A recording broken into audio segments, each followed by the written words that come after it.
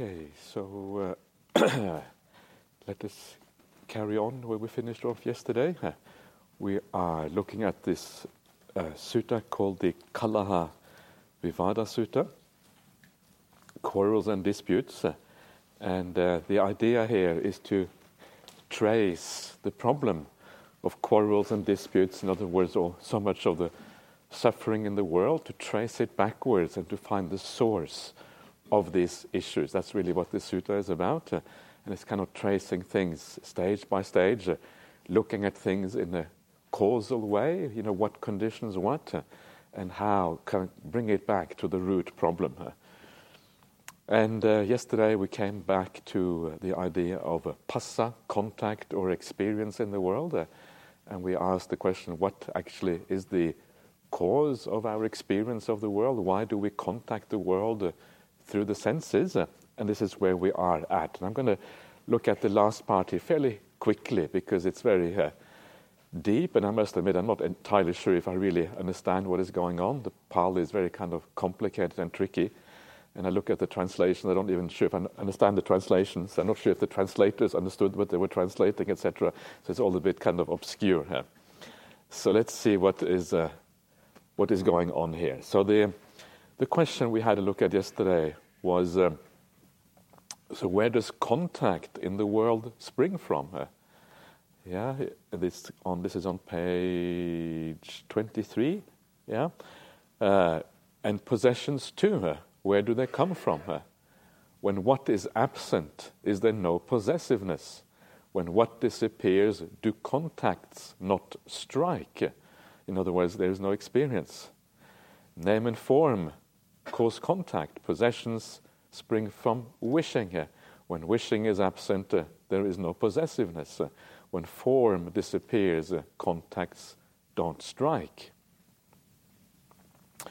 So the idea here between name and form causing contact, as we discussed very briefly yesterday in the Q&A session, is that to contact the world, to experience the world, there's two things that you require. On the one hand, you require the physical element, like the sensitive tissue or whatever of the eye or the ear or whatever. If you haven't got an eye, you can't see. So the physical part is required. And then there's the mental part behind that, which kind of interprets what comes in through the senses. And these things have two quite specific names in the Pali Sutras. It's called Patigha Sampassa and Adivajana Sampassa. Patigha Sampassa means like impingement contact, the idea of hitting the physical element. And Adivajana means like expression or description, maybe. Description is probably maybe a good translation. Yes, a description contact, meaning that you are describing or understanding or naming. That's why it's called name, basically, because you are naming that thing which comes in through the senses. And the process of naming is a process of understanding. It's very similar to the idea of perception, because when we perceive the world, we split the world up into kind of entities to make sense of the world. So both of these are required. Then there is contact. And what this means is that one of the things that it means is that when we see the world or experience the world, it is not just the world coming into our minds. We are always interpreting that thing which we see. We never see reality directly. We see it through the interpretation of the mind. So depending on your mental state, you will see the world in different ways. And some of the most fundamental problems with the mind is that it is very biased. There's a very large bias going on in the mind, and that bias means that we see things that are not really there. And this is kind of the problem on the whole Buddhist path, because one of the main things that we see through that bias of the mind, we see a self. We see I exist. We relate things to the self. This is my stuff. This is not my stuff. This is important to me. This is and then we build up this whole big problem out of mere sense experience, because we interpret it through this idea of describing things or giving name to things in a way which actually does not correspond to the reality itself. So this is why insight is so important, because when you have insight into the nature of reality, we can correct that misperception, that misdescription of what actually is going on here.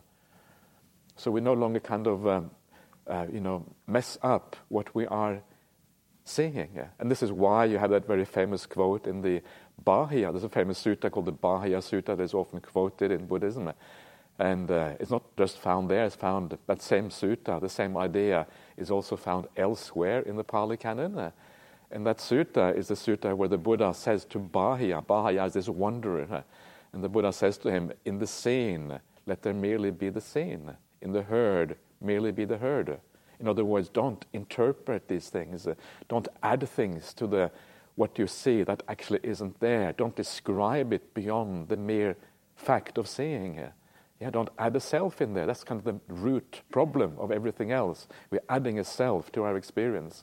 And from that addition of a self comes the idea of possessiveness, comes the idea of views, comes all the craving in the world.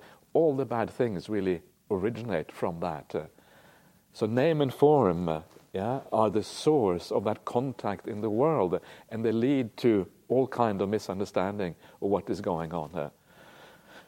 And possessions spring from wishing, wishing again also rooted ultimately in the sense of self. That kind of makes sense.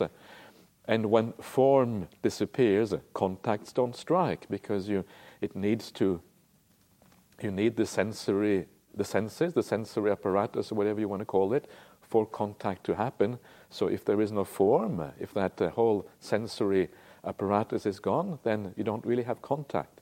Maybe with the exception of the immaterial attainments. But anyway, let's come to the very last part here. So how to proceed so that form disappears. If you want to avoid contact, you avoid form. And how do happiness and suffering disappear? Tell me how they disappear. I think we ought to know these things. So someone is very keen here on the Dhamma, which is kind of nice. And this is what the Buddha replies. And this part here is what is really kind of hard to grasp what is going on here. But this is how it's translated by Bhante Sujato. He says, without normal perception or distorted perception, not lacking perception, nor perceiving what has disappeared. That is how to proceed so that form disappears. For concepts of identity due to proliferation spring from perception. So, it's really hard to understand exactly what this is supposed to mean, but we can give a general idea of the meaning of this.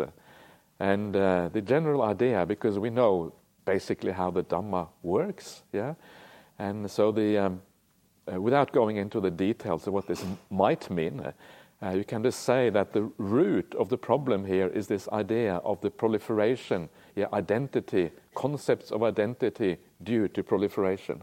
This is the root problem. And you see this in a number of suttas. You see it in the Madhupindika Sutta, Honeyball Sutta, Majjhima Nikaya 18. You find it there.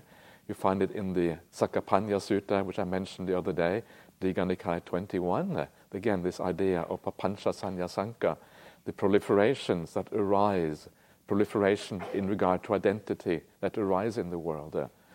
And this is kind of the root problem of the whole issue here. These concepts of identity due to proliferation. You perceive something and then you make something out of it which doesn't actually exist. In fact, the very fact of perceiving, the very perception that we have, probably is already tinged or probably already proliferated, probably already distorted. You cannot perceive anything without that distortion. The I always gets involved in everything here. And this is the root problem of this whole round. And so once the I gets involved in the world, then possessiveness, then craving, then views. And this whole sequence of things comes out of this. And already in this life, this sutta here has nothing to do with rebirth. It just kind of analyzes the conflicts we have in this very existence. And even in this very existence, in this life, a lot of the problems we have, all problems we have basically, arise out of the sense of me, I, I exist, this distortion of perception that we have, the sense of self that the Buddha says doesn't correspond to any reality. It's kind of weird. Yeah? We buy into this delusion, we buy into this non-reality, and then from that non-reality, from this thing which doesn't exist, we cause all the problems in the world, all the wars, all the violence, all the selfishness, all the greed. Everything comes out of something which doesn't exist. It's kind of weird, isn't it? We live in this kind of deluded reality, says the Buddha. And of course, the way to overcome this is then to see that that reality actually, there is no such reality. There is no I there. This whole supposition that we have, that we exist in a certain way, is actually false. And when that is seen through, all of the problems in the world fall away here. And this is just dealing with the problems in this life. But of course, from a Buddhist point of view, the really deep problem is not actually this life. The really deep one is that this just carries on. It goes on and on and on and on. This is the deeper problem, and that problem too is resolved the moment you understand, you see through the delusion of the sense of self. So everything is resolved through that problem. That is the root problem of everything. And that is why so much of Buddhism is geared towards seeing through this delusion. Yeah, we often talk about the idea of understanding non-self, understanding impermanence, understanding suffering. These are all just various angles on exactly the same problem, because that is the issue which causes everything. All suffering in the world comes from that. That's why this is kind of, everything we do is kind of geared towards that on the Buddhist path. And the whole Noble Eightfold Path really is about that particular problem. And the delusion of self is uncovered gradually. Yeah, you start to see it gradually. And of course, the less of a self you have, the less of an ego you have, it's already getting better. Yeah, it's better to have a less ego than more ego. So it's a gradual uncovering until one day you kind of have the big breakthrough and you really see what is going on, and the whole thing falls apart. So this is a kind of a complicated way, a poetic way of finding the source of the issue, what really is the source of the problem in the world. So let's go down just to the very last verses here. Whatever I asked you, whatever I asked, you have explained to me. I ask you once more, please tell me this. Do some astute folk here say that this is the extent of purification of the spirit? Or do they say it is something else? Yeah, in other words, is this the end of the path or is there more to it? Some astute folk do say that this is the highest extent of purification of the spirit. But some of them, claiming to be experts, speak of a time when nothing remains. Knowing that these states are dependent, and knowing what they depend on, the inquiring sage, having understood, is freed and does not dispute. The wise do not go on into life after life.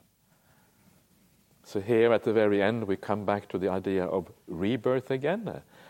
Life after life, bringing that in because that is ultimately what this whole path is about.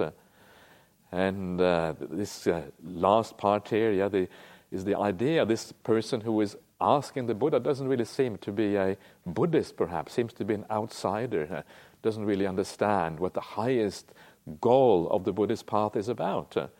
So what is the highest purification of the spirit? Is it a particular attainment, like an immaterial attainment, or what is it? And the Buddha replies that the experts, these are the Pali word here is the pandita. The pandita are like the wise people in the world. And they say there comes a time when nothing remains. Anupadisesa, actually Kusala is the expert here. And nothing remains, everything is gone, everything is thrown out. And this is kind of the weird thing about the Buddhist path. When everything ends, no more experience, that is considered the highest happiness in Buddhism. And this is what makes Buddhism such a weird teaching and such a hard teaching to grasp. It is extraordinarily profound. But this is what distinguishes Buddhism from anything else. from kind of the ancient Hindu tradition of attaining some kind of universal union with Brahma or God or anything like that. Buddhism doesn't have any of that. It is about the complete emptiness. There's nothing there. There's nothing to hold on to. There's no core to anything. And so all there is really at the end is just nothing. There isn't even nothing, because nothing might be considered to be the experience of nothing. But everything comes to an end. Anupadisesa, nothing remains. So this is kind of the final part here. And so then the very last verse then, knowing that these states are dependent and knowing what they depend on, having understood, the sage, inquiring sage, is freed and does not dispute. The wise do not go on into life after life.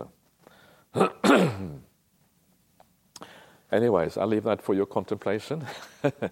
It's interesting, but it's also a bit poetic, and sometimes when things are poetic, they are particularly hard to understand, because poetry is there to inspire, it is there to give a feeling for things, not always to give a very accurate description.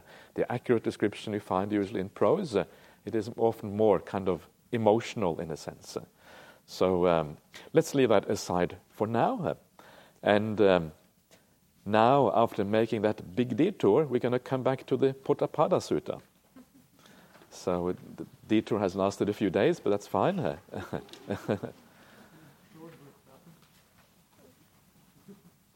Sorry? The roadblocks are finished, right. Get some of the roadblocks out of the way. Yeah, that's exactly right. Yeah. So come back to page 4, I think it is.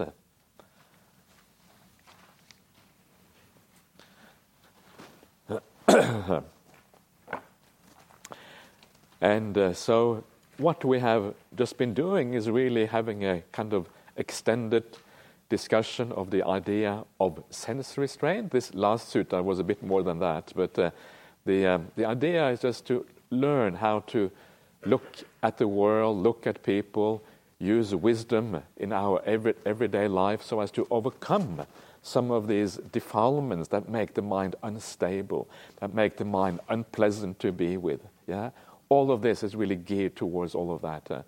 And one of the most important things in what we have been going through, to my mind, is the sutta on resentment. Yeah, it's such a practical sutta. It is something everyone has problems with every now and again. Having a bit of ill will, getting upset with other people. The world is a place where it's very easy to get into conflict with people. And so this sutta on resentment is very powerful and incredibly useful. So to me, that is one of maybe the core message in terms of sense restraint. And then there is the other idea, which is the idea of how to learn to look at the world in such a way that will then allow us to go deeper in meditation practice. Yeah, the reason why we can't go deeper is because we hold on to the world in the wrong way. By letting go a little bit more, our meditation will often deepen as a consequence. So these are the two main messages there. And now we're going to move on to the next passage in this gradual training. Having looked at sense restraint, we're going to look at Sati Sampajanya, which is here translated as mindfulness and situational awareness, is the translation by Bhante Sujato. And this is the standard passage on this in the suttas. This is how it reads. And how does a mendicant have mindfulness and situational awareness?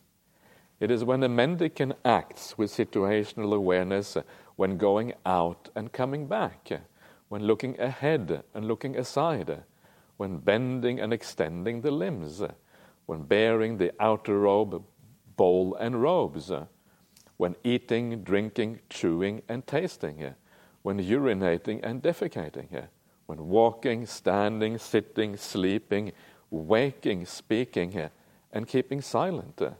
That is how a mendicant has mindfulness and situational awareness.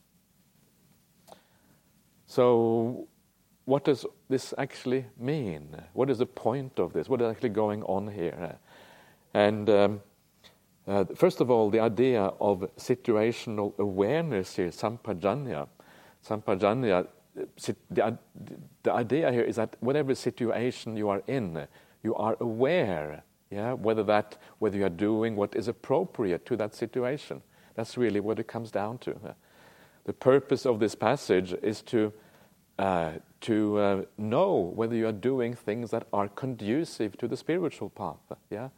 All the things that we have to do during the day, we choose whether to do this or to do that or whatever. And we always have the awareness at the back of our mind, is this going to be conducive? Is it going to be leading in the right direction or is it not? How often should I go to the casino? Maybe not at all. That's kind of one possible answer to that one. Or I'm just saying that because it's kind of an obvious one. But we want to have awareness of what we are doing. And the way that it is described here, because this particular expression of the gradual training starts with the going forth, so it really is about the monastic life.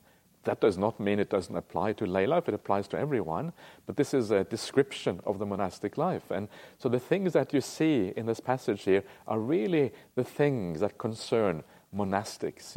When you're outside of the monastery, when you're not doing your meditation practice or whatever, this is what you do. You go out, you go into the village, you come back from the village, you receive alms. This is kind of what is meant by extending your limbs. It means like you extend your alms bowl to receive alms food.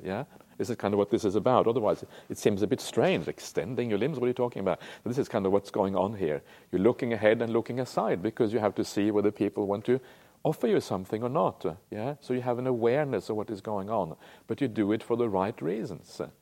You don't go into the village for the wrong reasons. To enjoy the pleasures of the village, to go into Perth, to look at all the kind of advertisements and all the people running around and then I don't know what else you might, all the sensuality in the city. A lot of sensuality is to be found in the cities and even in villages. You don't go for that reason. You go for the right reason. So you are aware in this sense. And some of the things here are very important, right? Especially things like eating. What does it mean to have full awareness when you are eating and drinking? Well, what it means is that you know the right amount. You know the right kind of food to eat. What is suitable? What will help you to practice in a good way? What will not make you sleep for a long time afterwards? You don't eat too much. You don't eat too little. You know the middle way. You know what is appropriate for you. This is kind of the idea with having clear awareness in regard to eating. Now, there's a very important point here. The translation here says when eating. When eating, you have situational awareness. But actually, I think that's a wrong translation. And I'm a bit disappointed about the Sujato has translated in this way. Because, of course, I'm right and he is wrong, of course. It's always like that. I'm sure he probably has an argument. I don't know if he has an argument, but I certainly have an argument against this one. And it is not, and it actually, and what is interesting, it actually matters how you translate these things, Kalavivada. No, we don't. Actually, we don't do that very much. We have very civilized discussions usually. We don't kind of get into fist fights or anything like that. But but the point here is that yes, it's okay to be mindful while you eat, but that's not really what is at stake here. What is at stake is to know how to eat in the right way. What is the quantity you're supposed to eat? What is suitable food? It is not mindfulness when eating, but mindfulness about eating. Doing this thing in a suitable way. It doesn't mean you should not be mindful while you're eating, but that is not really what this is about. And that's very interesting because you very often, when we talk about the idea of mindfulness in Buddhism, satipatthana practice, all of these kind of things, usually the idea is you're told to be mindful while eating. That's what we're normally told. But actually, this is not what this probably doesn't mean this. It probably means more to have a general idea of what you're doing is appropriate for your practice. That is probably what it means. And then actually it has a much clearer purpose, because what is the purpose of just being mindful while you eat? Well, it's not entirely clear what the purpose of that is, except being mindful. But here we have a very clear purpose. The purpose is to do that which is suitable for the practice on the path. And that this interpretation actually is correct becomes much more clear further down, because one of the words here, one of the things that you're supposed to be mindful of is you're supposed to be when sleeping, when walking, standing, sitting, and sleeping. How can you have clear awareness when sleeping? It's impossible. Even the arahants can't be clearly aware when they're sleeping, because when you're sleeping, you're out of it by definition. So, but once you start to change the translation to about sleeping, then it makes sense. Because about sleep means you know the right quantity of sleep. You know that you should not sleep too little nor too much. You should sleep the amount that gives rise to mindfulness, when you have maximum alertness and these kind of things. You sleep at the right time, so maybe you have a short nap after the meal, or maybe you sleep at everything at night, whatever works for you in that kind of sense. Then the whole thing falls into place. And I think that is kind of the critical thing for understanding how that passage works. And almost everyone gets this wrong, as far as I can see. Almost everyone translates it as when, and it doesn't actually make sense in this particular context. So that, I think, is a kind of unlocks some of the meaning of what is going on here. You are aware in relation to these things. When you go into the village and back, you have a general sense of purpose of why you're doing it. You're not just mindful moment to moment, but you know the purpose of why you're doing this. When looking aside, when receiving the food, you do that in the right way. You carry your robes in the appropriate manner, etc.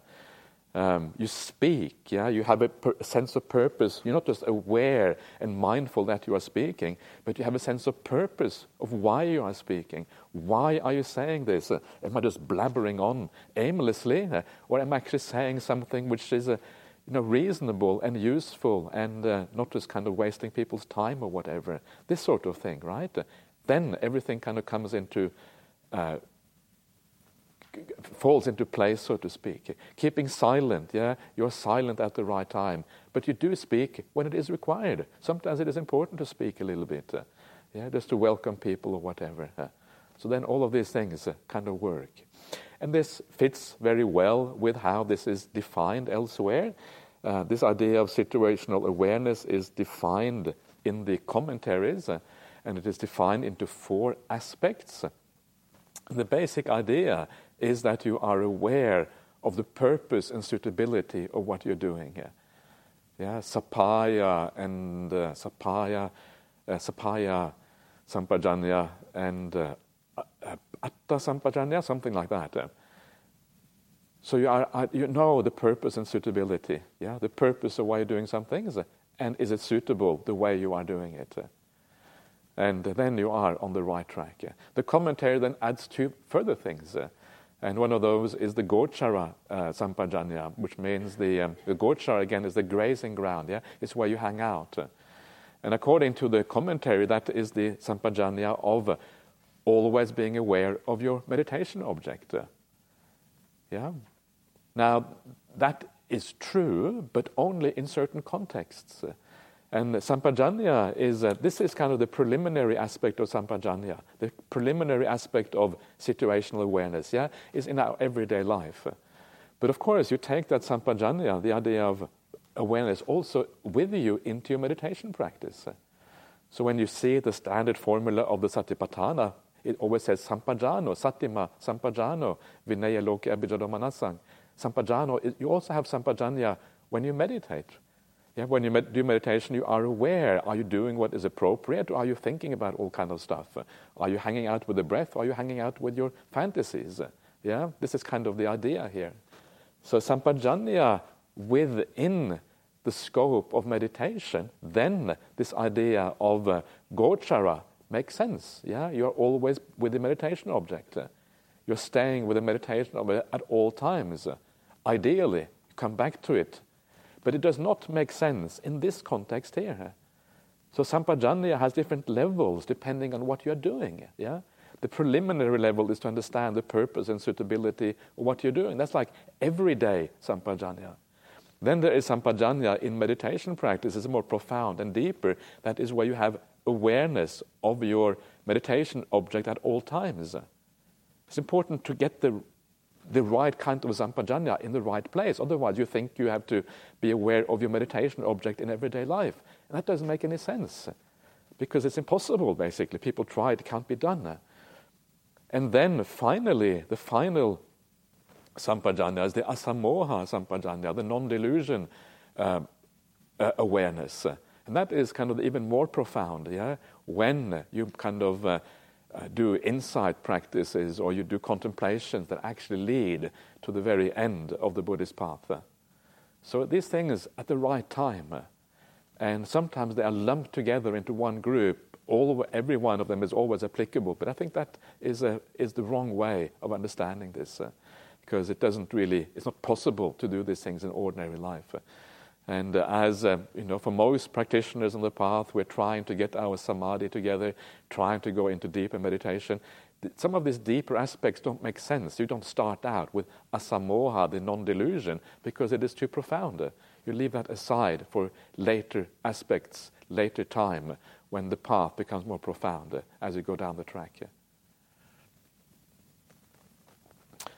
So that is the idea of sampajanya, and you can use this in your life as well. Even though this here is a monastic way of talking about it, you can use this in your ordinary life. What is it that is useful for the spiritual path? Yeah, and you start to use maybe the internet more wisely. You use entertainment in general more wisely. How do you live your daily life? And I know many of you already live your life extremely well. You're kind of living this path almost fully, many of you, and that's wonderful. And this is part of the contemplation. You should then ask yourself, what are the things that really lead forward on the path? And then you're on the right track. Don't take it too far. Sometimes you may need a bit of relaxation or whatever, so find that balance again. Don't become a kind of a person who makes life miserable because you're trying too hard. Life is supposed to be enjoyable. That's kind of the point. So find that balance in all of these kind of things. So there you are, Sati Sampajanya in brief.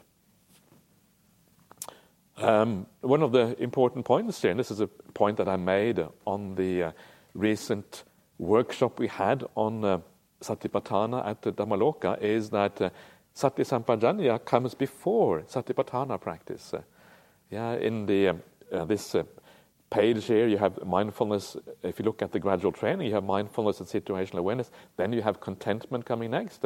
And then you have giving up the hindrances. And giving up the hindrances, that is where Satipatthana comes in. And we'll see that in a second. So this comes before Satipatthana practice. And you see this in a number of places in the suttas where these are separate things. Sati Sampajanya is one thing, Satipatthana is something else. So situational awareness comes first, Satipatthana comes later. This is an important point again, because it means that the ordinary activities in daily life are not really part of Satipatthana practice. Satipatthana is more profound. Satipatthana is something we do when we sit down, you cross your legs or something like that, and you watch your breath. That's Satipatthana practice. And it is an important distinction, because if we reduce things, if we make them into something less than they actually are, then the whole path actually gets reduced as a consequence. The profundity of the path also, the path loses some of its profundity if we do that. So it is really fairly important that we get things defined in the right way. Otherwise, we end up with a Nibbana light kind of thing here. Jhana light, Nibbana light, all of these kind of things. And don't really want that. We want to follow what the Buddha taught. That's not kind of the whole point. Okay, so let's have a look at the little passage on contentment. And how is a mendicant content? It is when a mendicant is content with a robe to look after the body, an alms food to look after the belly. Wherever they go, they set out, taking only these things. They are like a bird. Wherever it flies, the wings are its only burden. In the same way, a mendicant is content with the robes to look after the body, and alms food to look after the belly. Wherever they go, they set out, taking only these things. That is how a mendicant is content. And it's a very kind of inspiring little passage, yeah? All you have is the robes, and then you have your bowl, to get the alms food. And, ideally, you don't have anything more than that. That's all. That's kind of a very, very simple life that you live. And sometimes you see people like this, even, monastics who actually have very, very little in their life. And it's very inspiring. Ajahn Brahm always tells a story of going up to Ajahn Chah's kuti. Ajahn Chah, of course, being Ajahn Brahm's teacher in Thailand, and going up to his kuti and coming inside, and there's nothing there. There's like an alms bowl in the corner, maybe a robe hanging over a robe rack or something like that, something very simple. And that's pretty much all there is, Maybe there's a spittoon in the corner, because I think he chewed betel nuts, so probably spittoon in there, so he can kind of spit at suitable times into the spittoon. We still have spittoons up at Bodhinyana Monastery. I don't know if you've noticed, but we never use them for their purpose. It's kind of, they're sitting there, we call them spittoons, but they don't actually use as spittoons anymore. So maybe we should, I don't know what we should do about that, whether we should start spitting more, or what we should call them something else. What was that? Taking up, yeah, right, exactly. It would be interesting, wouldn't it? It would be, it would be messy. Yeah, it's not very. It's a bit kind of. I don't know if I would recommend it. It's a bit disgusting, to be honest. But anyway, this is what they did. That was part of that culture, and of course, it's part of your culture. It's not disgusting anymore. It's only when you kind of move away from that, it may look that way. So, but very simple lifestyle. Just wandering around, having very, very simple things. And it's something that, to me, is inspiring. And I always try to go back to my kuti and think, what should I chuck out of my kuti?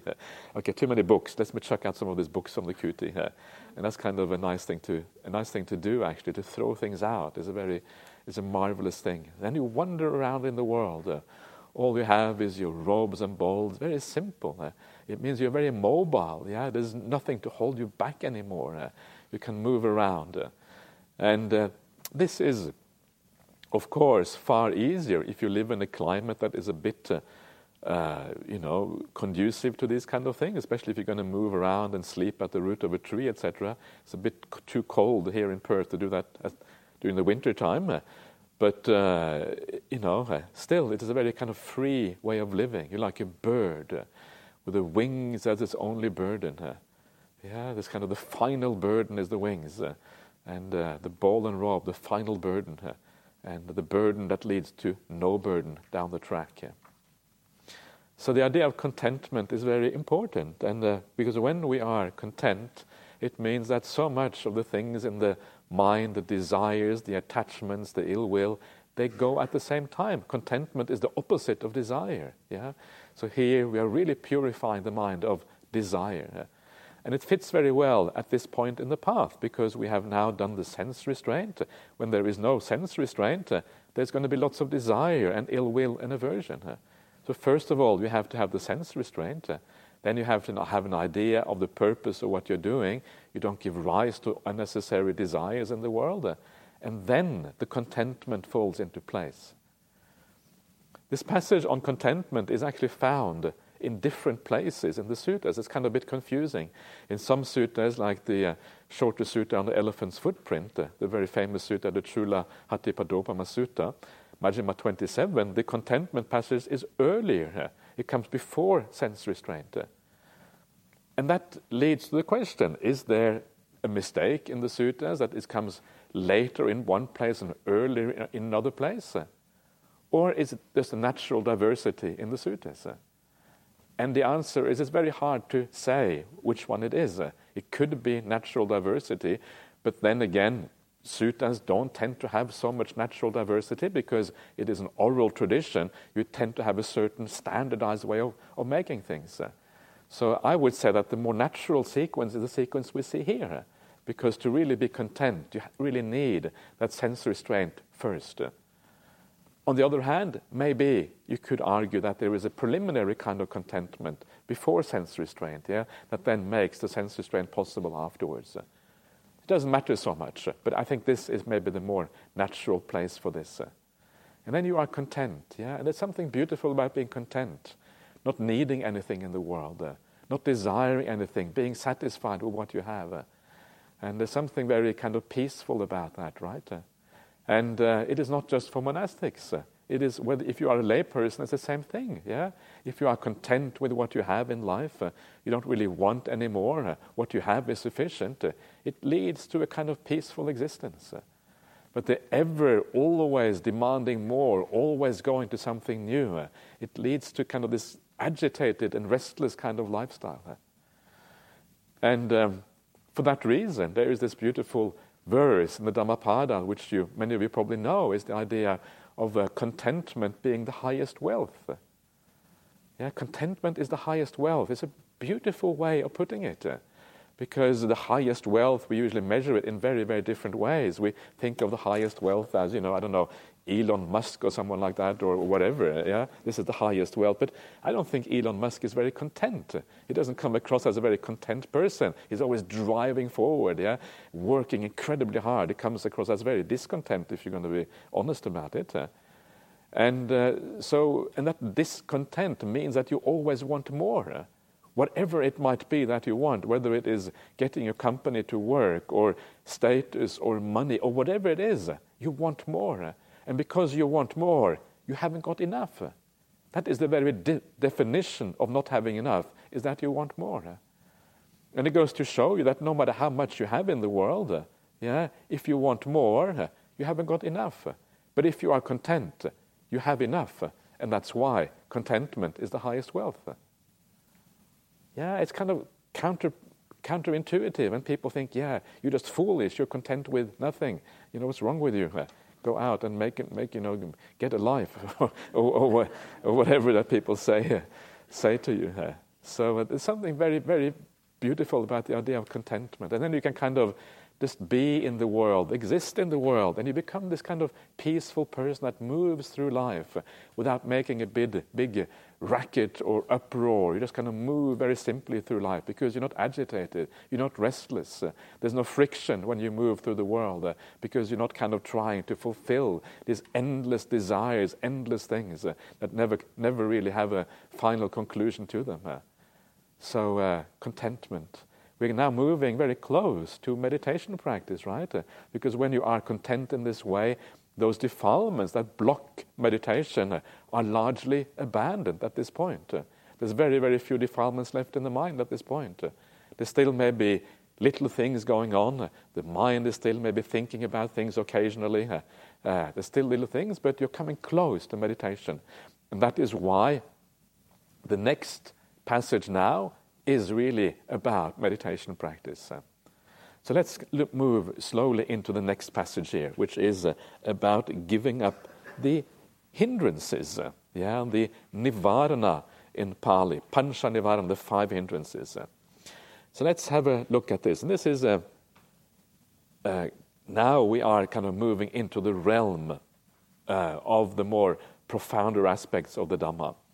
So the Buddha starts out, he says, when they have this noble spectrum of ethics, this noble sense restraint, this noble mindfulness and situational awareness, this noble contentment, they frequent a secluded lodging, a wilderness, the root of a tree, a hill, a ravine, a mountain cave, a charnel ground, a forest, the open air, a heap of straw.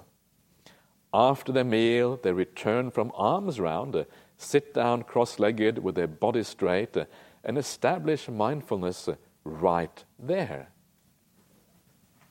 So this is a introductory passage, and first of all, it summarizes all the things that we have done so far, the whole spectrum of ethics. The word spectrum here again is khandha. Let me just bring up the Pali for this. So spectrum is khandha, Sila Kanda, the whole kind of group of ethics. And you will notice it is called noble. It's kind of nice, isn't it? These are noble things. When you live in this way, this is called Arya. So when you live according to these principles, you have a noble life, says the Buddha. Isn't that nice? And sometimes we have been Buddhists for a long time. We think, I keep the 5 precepts or whatever. Everyone does that in my circle of friends. It's nothing special, but it is special. If you live according to these principles in a very deep way, speaking well, acting well, even trying to think well, the Buddha says you are living a noble life. Of course, we may not be able to live up to this 100% all the time, but at least you are leaning towards that. And it's always nice to get praised by the Buddha, isn't it? It's kind of, okay, you get praised by all sort of scallywags in the world, and it doesn't really doesn't cut much ice, right? I mean, okay, who cares about what some of these people say? Actually, we always feel it's always nice to be praised, but sometimes we shouldn't really be too concerned about whether other people praise us or not, because they don't really understand anyway.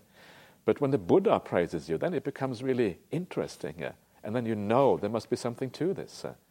So you are now practicing the noble way already, just by living a virtuous lifestyle. Sense restraint, holding back from all of these aversions and all of these desires in the world that overwhelm the mind and drag you out of the present into the past and the future. Another noble quality, if you can practice that. Situational awareness, knowing what you're doing, why you are doing things, so it doesn't give rise to unnecessary defilements. Again, another noble quality. Contentment, you can start to see why contentment is noble. So once you build up all of these things, and this is also a kind of an important point here, all of these things come first. And only when these things are established, not fully perhaps, because establishing this fully is very difficult, but at least to some extent, only then do you frequent a secluded lodging. Only then do you come to Jhana Grove, maybe, I don't know. No, you don't have, this is not super secluded, it's kind of a halfway house a little bit. Only then do you go on kind of a private retreat for 2 weeks, or a month or 6 months or whatever, because only then are you really ready for that. If you haven't got these qualities already established, first of all, you can't really get the depth of meditation, so there's not really much point in kind of being completely secluded. But worse, you end up going nuts. This is worse. And you hear these stories about someone who's been kind of secluded for too long, and they come out with these large eyes. I'm enlightened. I've got it. And then they start talking, and you realize, actually, no, they haven't got it all. They've gone completely off the rails, and they kind of need to get out of their psychotic state. Okay, sit down, relax. We're going to look after you. No, I'm enlightened. Listen, I've got it. This happens. It is not all that uncommon. If you want to be really secluded, you have to be very careful. Otherwise, this is exactly what's going to happen. So keep this in mind, that actually the things that lead up to real meditation in Buddhism actually is a very demanding path. This is, all the things we have been going through so far is pretty demanding. It's not demanding in the sense that it's difficult, but it's demanding in the sense that it takes quite a lot of training of the mind to get there. Then you frequent a secluded lodging. The Pali word for secluded lodging is vivattang senasanang. Vivattang is like viveka. Viveka is secluded or from the world. And these are the secluded lodgings. These are examples of secluded lodging. The wilderness, the root of a tree, a hill, I guess it depends what kind of hill, but a wild hill, a ravine, a mountain cave, a charnel ground. People don't usually like charnel grounds. It's a good place for seclusion. The forest, the open air, and a heap of straw. I think the best one is a heap of straw. I like that one. It's kind of really relaxing. A large heap of straw. It's kind of a nice one. Palala punja in Pali. It doesn't mention an empty hut there, but an empty hut is mentioned many other places in the suttas. Sunyagara literally means an empty lodging. So that is kind of also implied here. I think all of these places could have an empty hut, within them, or as part of them. So these are the secluded lodgings. And of course, the idea is to be away from people, away from civilization, so that you can get that ideal environment for meditation practice.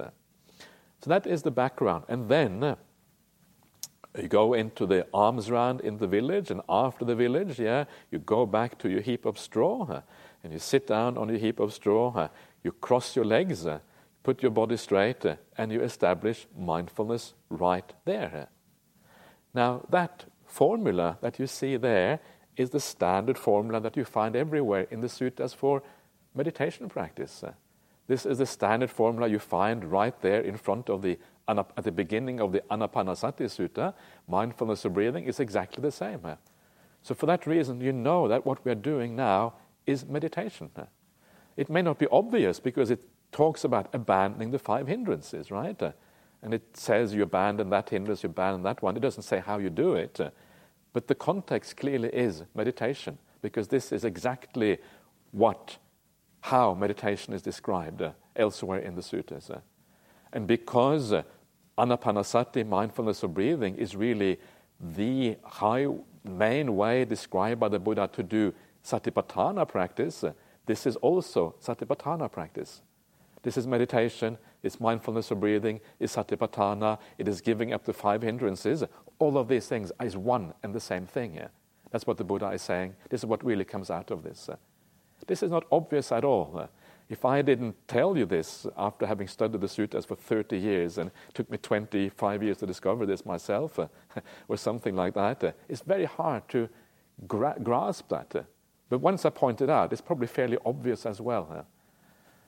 So this is all about meditation practice. And now that is an interesting point, because if it is about meditation practice, and we know that you cannot do meditation unless your mind is already quite pure. That's why we have gone through the sense restraint. That's why we have gone through the contentment formula, all of these things before we get to meditation. What that does, it says something about the nature of the 5 hindrances. The 5 hindrances are not coarse things in the mind. The 5 hindrances are not the coarse kind of defilements of aversion and ill will and desire. They cannot be that, because they have already been abandoned. Otherwise, we can't do meditation practice.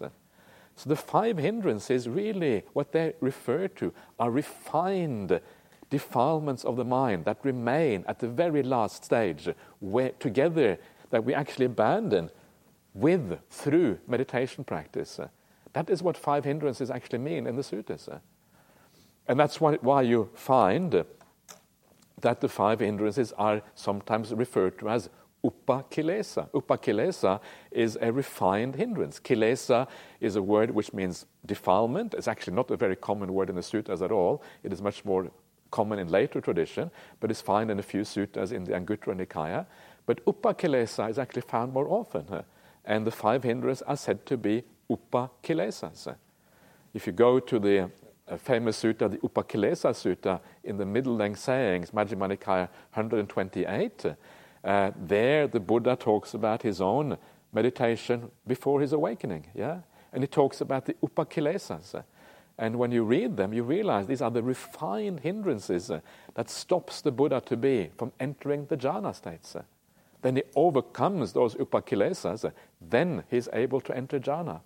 These upakilesas include things like fear, as you meditate. They include the dullness of the mind, the slight restlessness of the mind. And so you can recognize the hindrances in those upakilesas. So this is an important point when you read the suttas, that these are fairly refined things.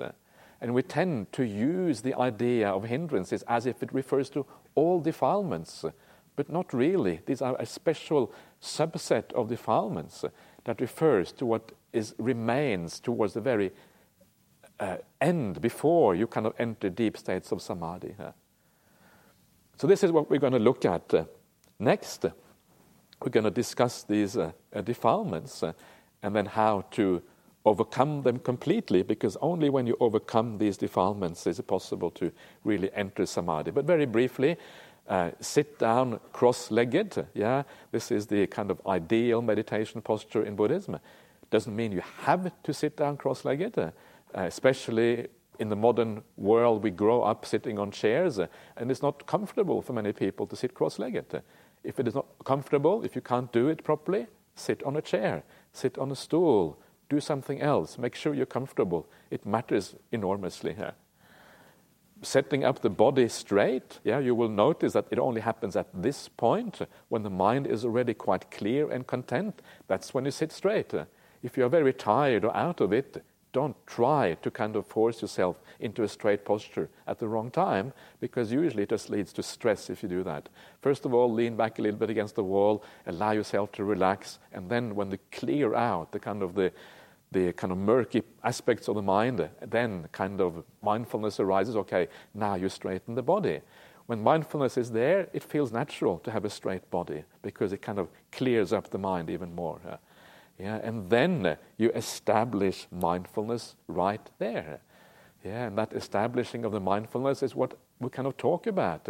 Every day in meditation, we start off by establishing the mindfulness, allowing the world to kind of fade away, using the little techniques of enjoying the present moment, of abandoning the worldly concerns and all of these kind of things. And then when mindfulness is established, that is where meditation starts to happen. Where is mindfulness established?